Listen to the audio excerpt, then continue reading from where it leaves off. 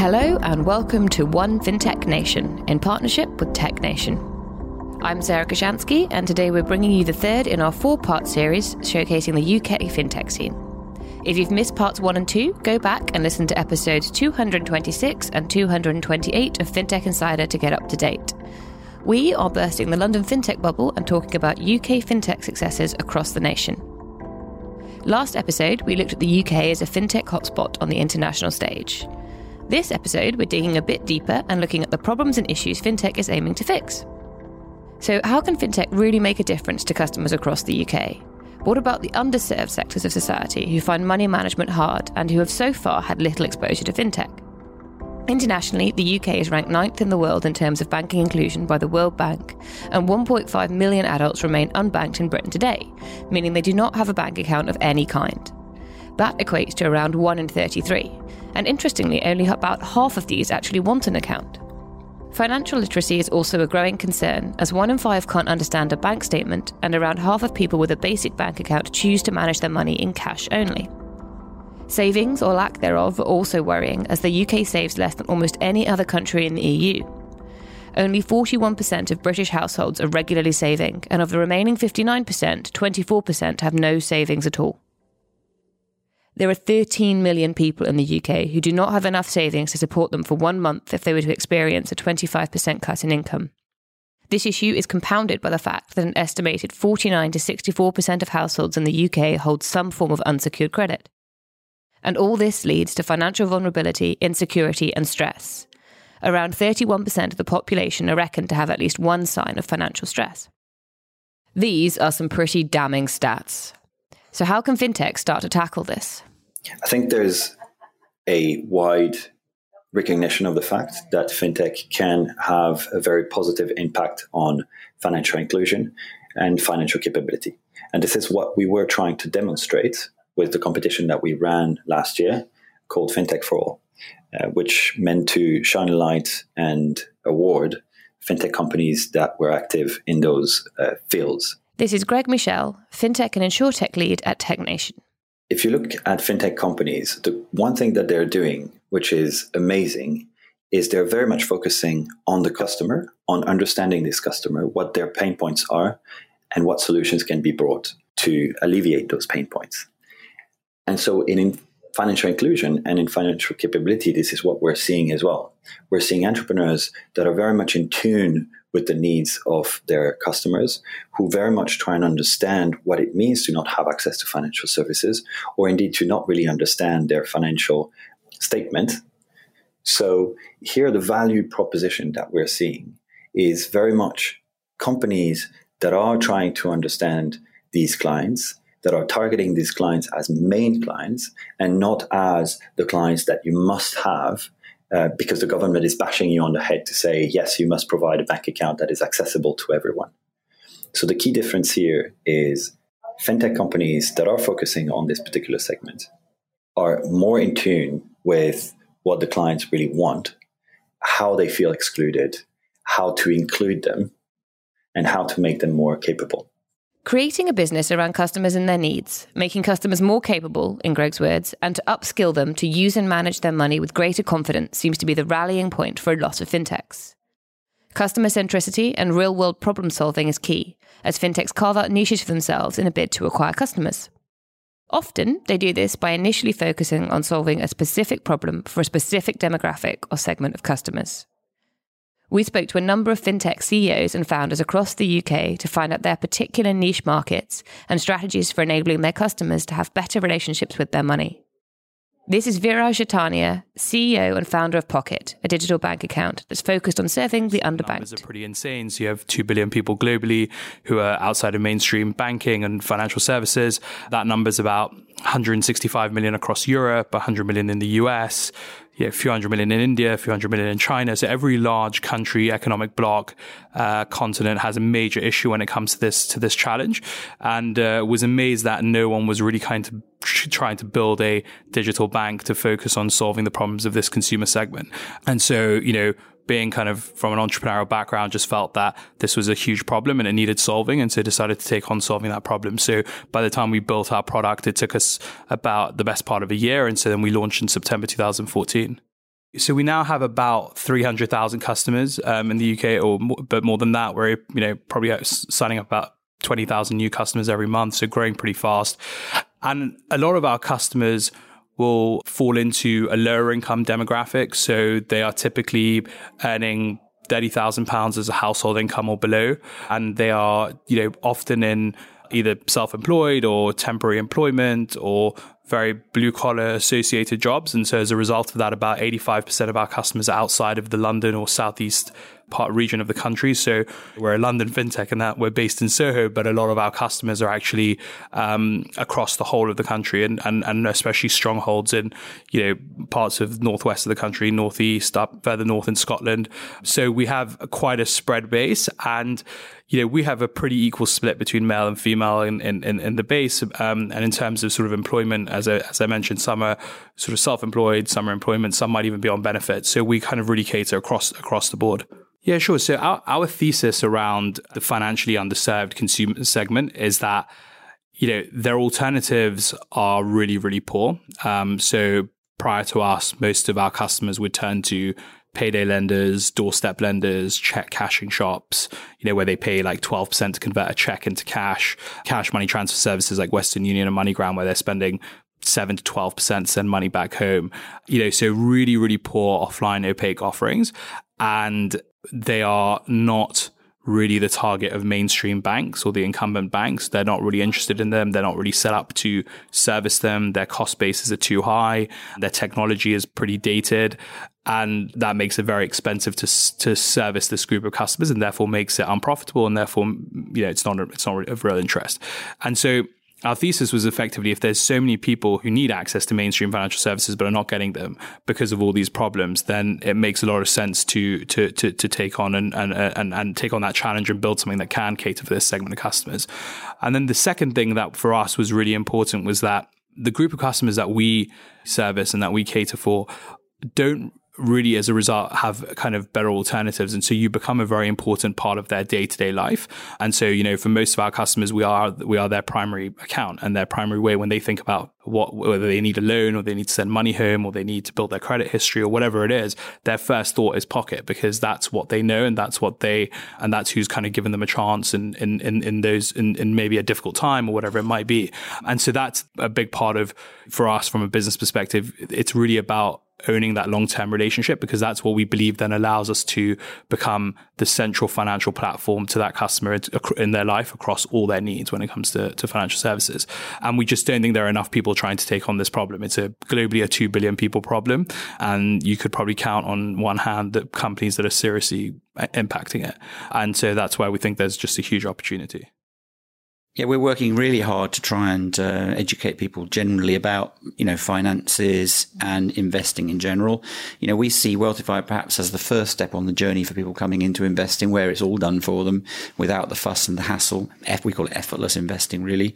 And we try to educate people through the content on our website and through the newsletters that we send out, so that progressively they feel more and more confident with finances and investing. This is Richard Theo, CEO and founder of Wealthify and Fintech Envoy for Wales. We see the enemy of our business as the inertia that is within the kind of consumer financial system in the UK. And what that means is people just tend to go on doing the same old thing they're used to. And in Britain, in the case of saving and investing, that is leaving their money in a bank savings account or a cash ISA, where it earns paltry amounts of interest. In fact, less interest than the inflation rate substantially. So in real terms, they're putting their nest egg away and it's going down in value.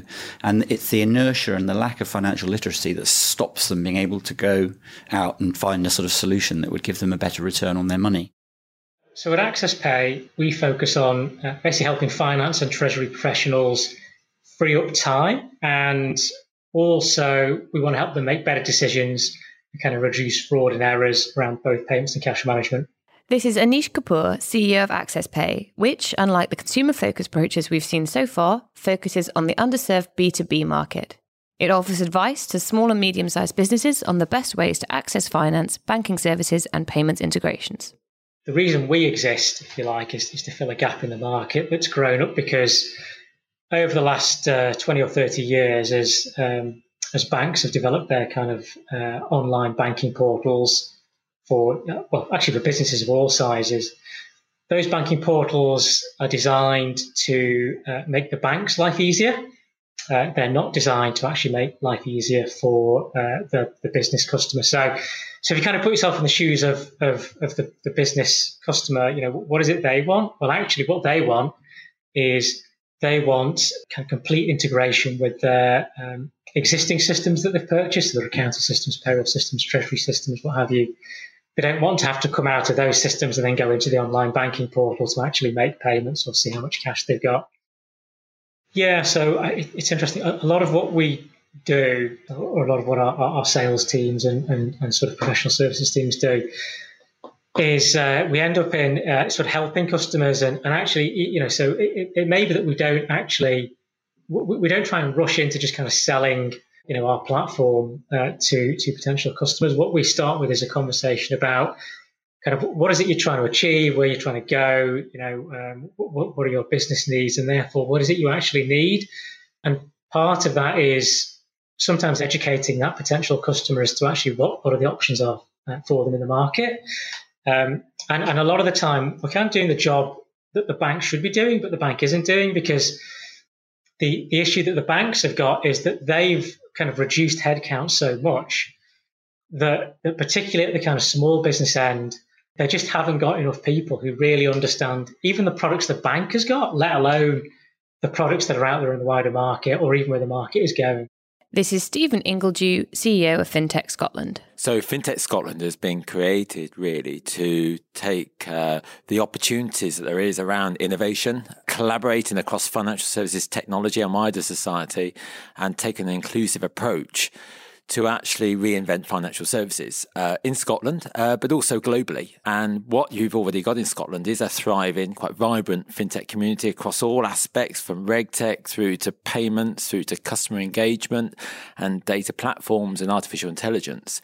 What we're doing is pulling all of those strengths together to really leverage that and put it together as a team to play on the global stage. Yes, I think fintech is actually making two main differences. One, it's reaching out to those parts of the community where financial services and the products they've been excluded from. So it's all about inclusion, those that have been left out or often left with products that are inappropriate or very expensive. So that's sort of enabling everyone to benefit from the importance of the right financial products and services to meet their needs going forward. The second area about inclusivity is around actually becoming a much more diverse sector in the people employed. Yes, there's an important role still for actuaries and accountants and even lawyers, but actually it's broadening out to those with technology expertise around data, human anthropologists, psychologists, and people with a more breadth of skills that actually can relate as much to the human need as it does to the role of technology as an enabler. And I think that's what's really important. The diversity aspect is really important. That's why, from a Scotland point of view, we take a very international approach in terms of our talent and our people, and then look to see how we meet the needs from an inclusive point of view of consumers globally. We're used to hearing about how fintech focuses on inclusivity for its customers, but Stephen also highlighted that fintech as an industry and as an employer is also inclusive. Gone are the days when finance was straight-laced bankers in suits who only ever worked in banks. Fintech is embracing other skill sets, expertise and backgrounds in its workforce, all of which add up to this more human touch than perhaps traditional financial firms can muster. Finally, we spoke to Jonathan Hollow, Head of Financial Capability, Strategy and Innovation at the Money Advice Service. The Money Advice Service is a government-funded organisation which provides free financial advice to UK consumers, such as everyday money management and debt advice, either online or over the phone, 6 days a week. As a representative of an organisation sitting outside the fintech bubble, and one focused on advising the financially excluded, vulnerable, underbanked, or those who generally struggle with money management, we asked him for his impartial view on fintech. Is fintech really making an impact and improving the lives of customers as it claims to be? I mean, I would say at a high level, fintech is having a big positive impact, and then there's another impact that may be more negative. In the positive way, it's helping people to become much more engaged with their money. For example, people can look on their smartphones and they can access their balance almost instantly, whereas before, in the world of paper, that would have been a much more protracted process. They can save small amounts very easily. They can experience interactions with money in ways that are more fun and more game-like. So I think it's helping people to get more engaged with money. However, fintech is also reducing the friction between the desire and actually spending, and it's making money invisible. Spending is literally at the touch of a button, no trip to the cash point, no fumbling for the checkbook, no fiddling around with coins. So that friction can have negative effects for people who maybe in previous days would have used that friction as a form of self-control. So I think we're really interested in both sides of the equation when we look at fintech. But we think that by and large, it has much more potential for good than for ill. We're used to hearing how frictionless finance, access to credit, and/or easy ways to make payments is one of the best things about fintech. But this ease of access can actually make it easier for those who are financially vulnerable to get themselves into more debt. Interestingly, this is something that's being addressed by both Starling and Monzo with their stop gambling features. In this case, customers can easily turn on a feature that prevents them from making any gambling-related transaction from their accounts. But if they want to reverse the feature, they have to go through a complex, friction-filled process that's designed to ensure they are really ready to reinstate access to gambling. Listen to FinTech Insider episode 227, The Pulse Takeover, for more on this. Whatever your view, all these products and services are all well and good, but only if they do what they are supposed to do, and more importantly, if customers are actually using them. Fintech, as we've already seen in this series, can sometimes be in danger of creating its own echo chamber of self-congratulation, whether that's on a regional scale, such as the London bubble, or in its use of technology that could end up alienating certain customers in certain demographics. As such, is fintech actually solving some of the biggest problems in finance if the products aren't being used? Or rather, if only the financially savvy or those already within the fintech sector are using them? Is fintech actually missing a mark if the underserved and financially vulnerable are still left outside? So I am Greg Michel, and I am the fintech lead at Stagnation. I think this is an incredibly good and pertinent question. I think there is still, in consumer behavior, quite a bit of, let's say, not reluctance, but a certain circumspection around using fintech solutions. The reason for that is as well that the established banks, so the incumbents, have become much better in terms of engaging with their customers and also to provide applications, for example, online banking to their existing customers. Meaning that right now, actually, if you go on the App Store, you will see that the Monzo app or the Starling app is rated pretty much exactly the same as the HSBC app or the Barclays or the Lloyds Banking Group. So incumbents have very much stepped their game up because they saw that this was a very strong draw. So if you're in the regions and if you are not necessarily aware of all these fintech solutions, you can still benefit from a very good fintech experience simply because your bank is now providing you a much better experience. So that is, I think, one of the elements. Well, there's two aspects around adoption. The adoption can apply where the fintechs work very closely with existing financial institutions who have a particular issue, a problem of reaching parts of the community. So the consumers are there to gain access. The new technology and the different way of engaging consumers using data is available, particularly from an artificial intelligence or an analytics point of view. And therefore, working collaboration is the best way to get that broader reach and therefore the trust. Hello, I'm Stephen Ingledew. I'm the Chief Executive of Fintech Scotland. Having said that, there are some successful enterprises who have become kind of engaging with consumers on a broader basis because they're presenting the way you manage money in a better way, a better understanding, rather than it being seen as a product sale or a product push, which financial services in the past has been accused of, and understandably so. So if we can move away from that pushing and selling, sometimes inappropriate products, to much more related to needs, that's where some fintechs are becoming very successful. We divided the adult population of the UK into three main groups. We call them the struggling people, the squeezed people, and the cushioned people. So I'm Jonathan Hollow. I'm the head of financial capability, strategy and innovation at the Money Advice Service. The cushioned are fairly easy to deal with. I mean, they are about 25 million adults, and they've either got enough money or they've got the right skills to help them so that if things go wrong and they experience a financial shock, they'll be pretty well cushioned from it. The other two groups are really a focal point for us because we think that that's where the need lies. There are round numbers, 12 million people in what we call the struggling group. They are mostly living in social housing.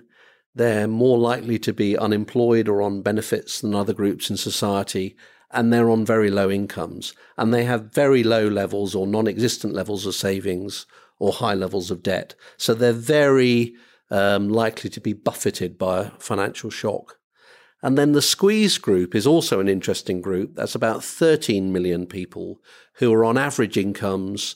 They're living in mortgaged or private rented accommodation, and they have very, very low levels of savings, often about £500 in the bank, and yet they've often got a family, they've got rent or mortgage commitments, so they're one or two paychecks away from really serious financial difficulty. And that group, I think, is particularly interesting for us in terms of thinking who falls through the system, because the struggling group do have access to state support and state benefits, and that's not a perfect system, but it exists. The squeezed group are often in the kind of middle of their working life with lots of commitments, but very little to fall back on. So they're a group we particularly focus on, and we feel the system as a whole isn't working for them. My view is no, there isn't a trust issue between banks and customers which results in a lack of financial literacy. I think there is a relationship between complexity of products and trust. If people feel they understand products, the level of trust is high. I think there may be an issue with a lack of trust in the financial system as a whole because providers of services in the financial system are winning the war, if you like. If there's a war between the provider and the consumer where information and the complexity of terms and conditions is on one side and the consumer is on the other, the providers are always going to win because they understand the regulations and they understand the conditions under which they can offer these products. So I think that is a difficult thing in the system. But I also think there is a tremendous problem with lack of engagement with consumers. There's the fact that consumers do not think it's cool to talk about money or to be good at managing money. So I think there are lots of things on the consumer side that are as much a challenge as what is coming out of the banks and the financial services system. Technology alone can only go so far. Trust is also a huge factor. Since the 2008 financial crisis, trust in banks remains low, and often the underbanked or unbanked have chosen to manage their money themselves because they don't have trust in the financial system. Fintech's aiming to improve this with easy-to-use, easy-to-understand products and services, whether that's an app with excellent UX design or just simplified and digestible terms and conditions that aim to inform rather than intimidate. However, sometimes people operate under a better the devil you know mindset and prefer to stick with their traditional bank or no bank despite their issues rather than try an unknown entity. This can be an issue for fintechs given low customer numbers compared to the big banks is their biggest challenge. So how do they make people aware of them, and how do they get people to trust them enough to use them as the alternative? And how do they make sure they're getting their products into the hands of the right sort of customer? Every fintech has a different approach to this as they grow their individual brands and carve out their particular market niches. And TechNation has a program which aims to help them on their way. So the Fintech Delivery Panel was created at the back of 2016, and it's on the back of a mandate by the Treasury to create a body that would assemble both incumbents, fintech entrepreneurs, and the larger fintech ecosystem together with Treasury and the regulator, the FCA. And the idea of this group is to both identify and deliver, and it is in its name, Fintech Delivery Panel. So it's not a think tank, it's a do tank. Our agenda is subdivided in different working groups. At the moment, the ones that are the most prominent are onboarding standards. How do we make sure that companies, large financial companies, can onboard fintech or indeed any other companies that want to partner with them quicker than what they're doing now? Workflow is still very slow at the moment. We have transferable digital ID. How do people transfer their ID from one company to the next as smoother possible? We have initiatives around talent and skills, around access to capital. And then last but certainly not least, how do we make sure that the insurtech community also benefits from support and also recognize? So the working group here is called the Insurtech Board, and it's basically composed in the same way as the Fintech Delivery Panel. It is incumbent, it is the most prominent fintech entrepreneurs, and the government as well, under the form of Treasury. Awareness and market share is one thing, but the final piece of the financial inclusion puzzle is financial literacy.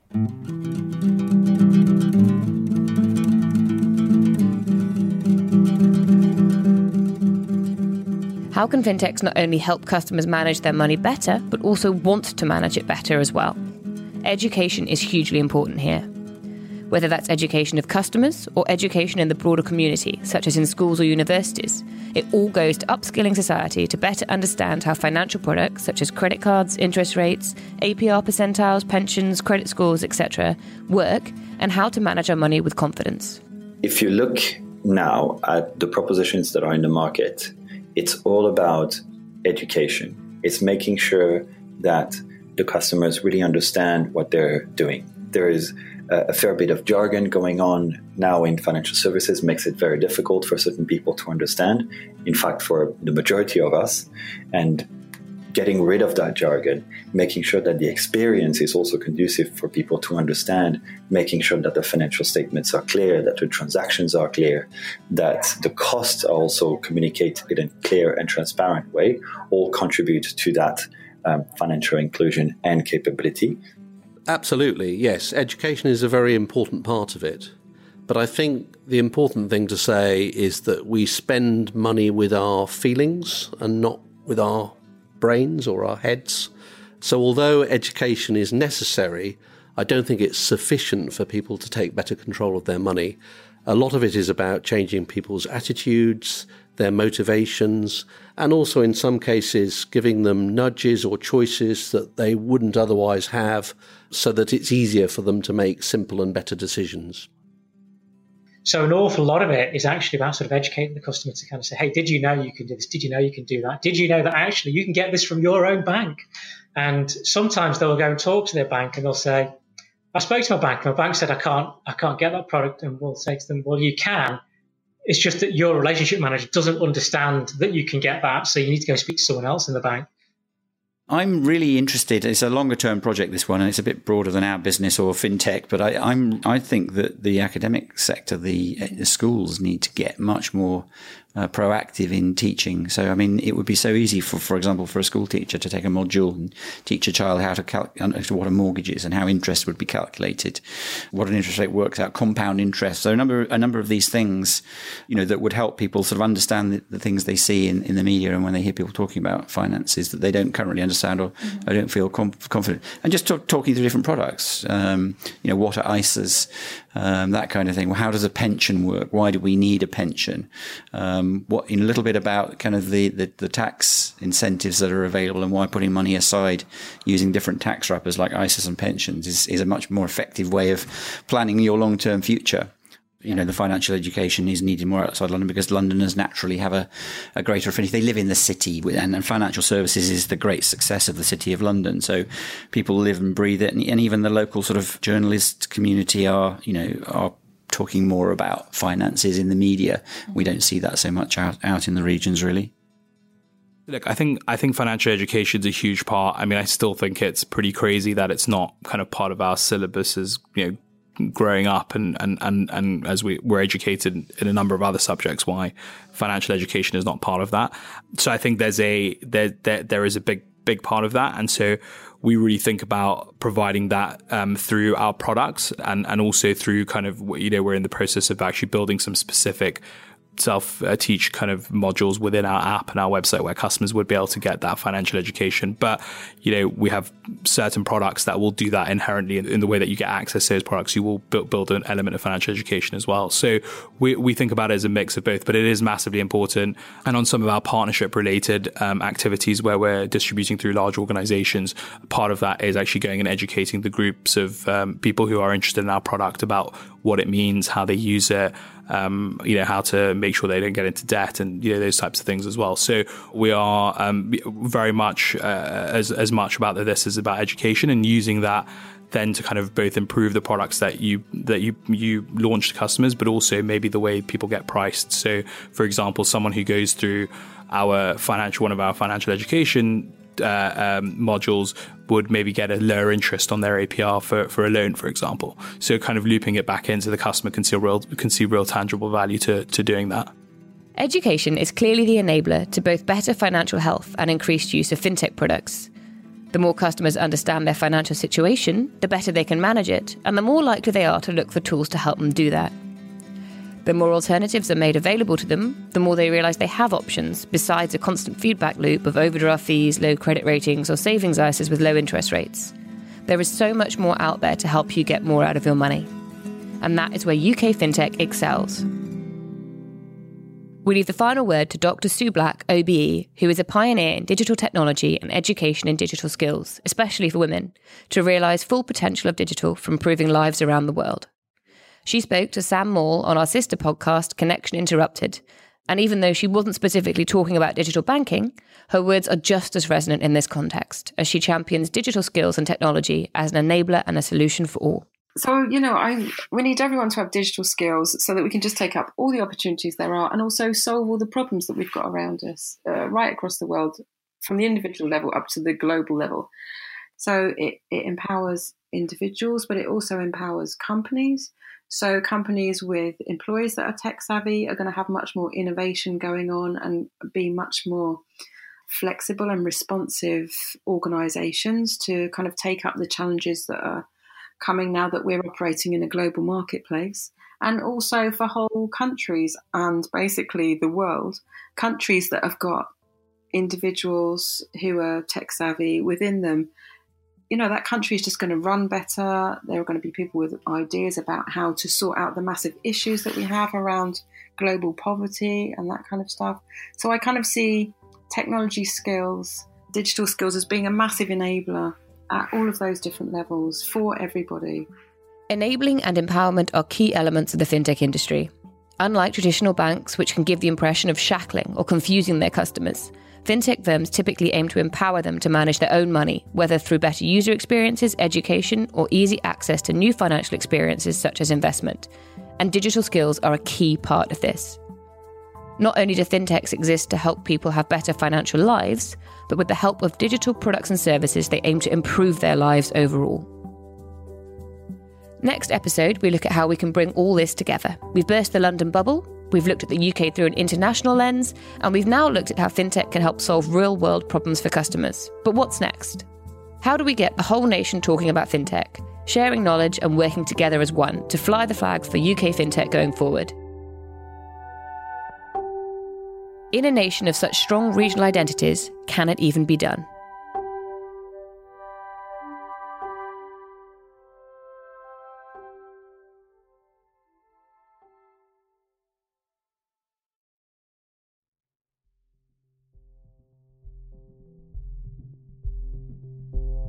This episode was hosted by me, Sarah Koshansky, written by Laura Watkins, produced by Ollie Judge and Patrick Barisha, and edited by Michael Bailey.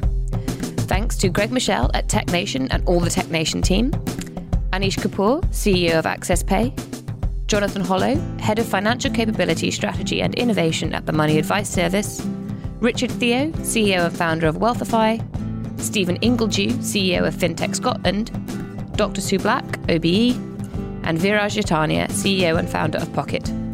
11FS, the people who brought you this podcast, transform businesses and frankly get shit done.